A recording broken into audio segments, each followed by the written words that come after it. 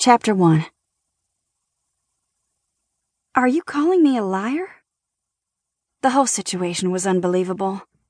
You'd think having spent years trying to be the perfect daughter would grant me the benefit of the doubt in a sticky situation. I don't mean years spent convincing people you're the perfect daughter. I mean working pretty darn hard to be as good a daughter as you could possibly be. Mama cocked an eyebrow at me as if she could bring herself to say, "Yes, Bridget, I'm calling you a liar," but not saying anything out loud I could argue against. My mama was ruining my life. So what if 97% of teenagers felt that way 97% of the time? I never had. I was a cherished child. Loved beyond belief, and sometimes loved too much. Not smothered necessarily, just protected. Typically, protected was good. Really good. I had no problem with it. But when it turned into locked-down parental dictatorship, yeah, not so much. Now I was left feeling caught off guard by everything happening in our sunny little kitchen. Trapped between the sink and the butcher block table, I was on trial, and I wasn't liking it. Not one bit. Heat rushed up the back of my neck as I tried to keep my voice low and calm. Not only did I not cheat on that test, I didn't have to cheat. I didn't even have to study for it. I saw the flaw in that statement as soon as Mama's eyebrows disappeared under her sun-bleached hairline. But still, you'd think logic would work on people her age. She was almost 40, for goodness sake. I've never cheated before. I can't believe you'd even think it was an option. You've never had a boyfriend before either. She kept folding the laundry, as if perfectly squared towels were more important than the end of my very, very short social life. What does Tanner have to do with this?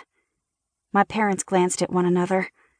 3 years ago, this show, or any show, of solidarity between them would have made my night. Today, I wasn't a fan. Sugar. My mom reached across the granite expanse of counter to pat my hand.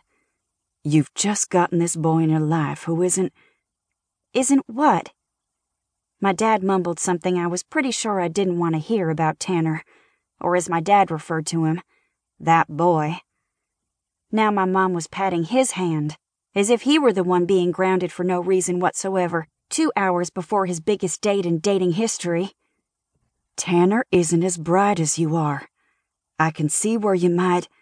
She held up a hand before I could jump in. Just might want to try to help him pass math. Yeah, by studying with him, like the school hired me to do, as his tutor. I'd never cheat. I crossed my arms, trying to go for an injured yet serious look. And besides, he is passing math. He just wanted to do better.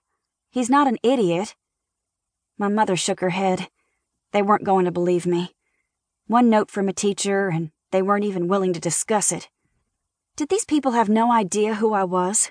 The kind of person I was? It had come as a complete surprise earlier, when my best friend Leah and I had gotten home from the mall to find both my parents sitting at the kitchen table with an open letter in front of them. I had already learned that no good news came via the post office.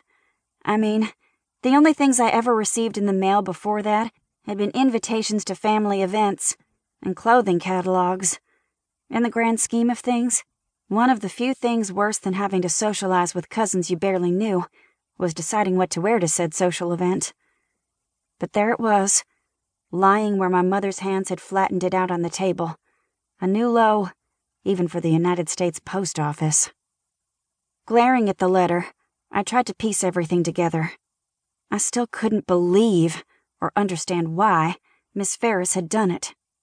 Since when did teachers send letters home without talking to the students about their supposed actions? At least accuse me of something, so I wasn't blindsided by the mailman. The flat, rude letter didn't even have any details.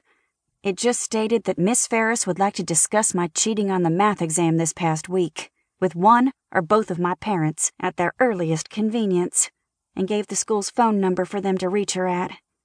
Which was doing me absolutely no good at all, since it was Saturday, and of all the Saturdays for this to happen, this was not the one.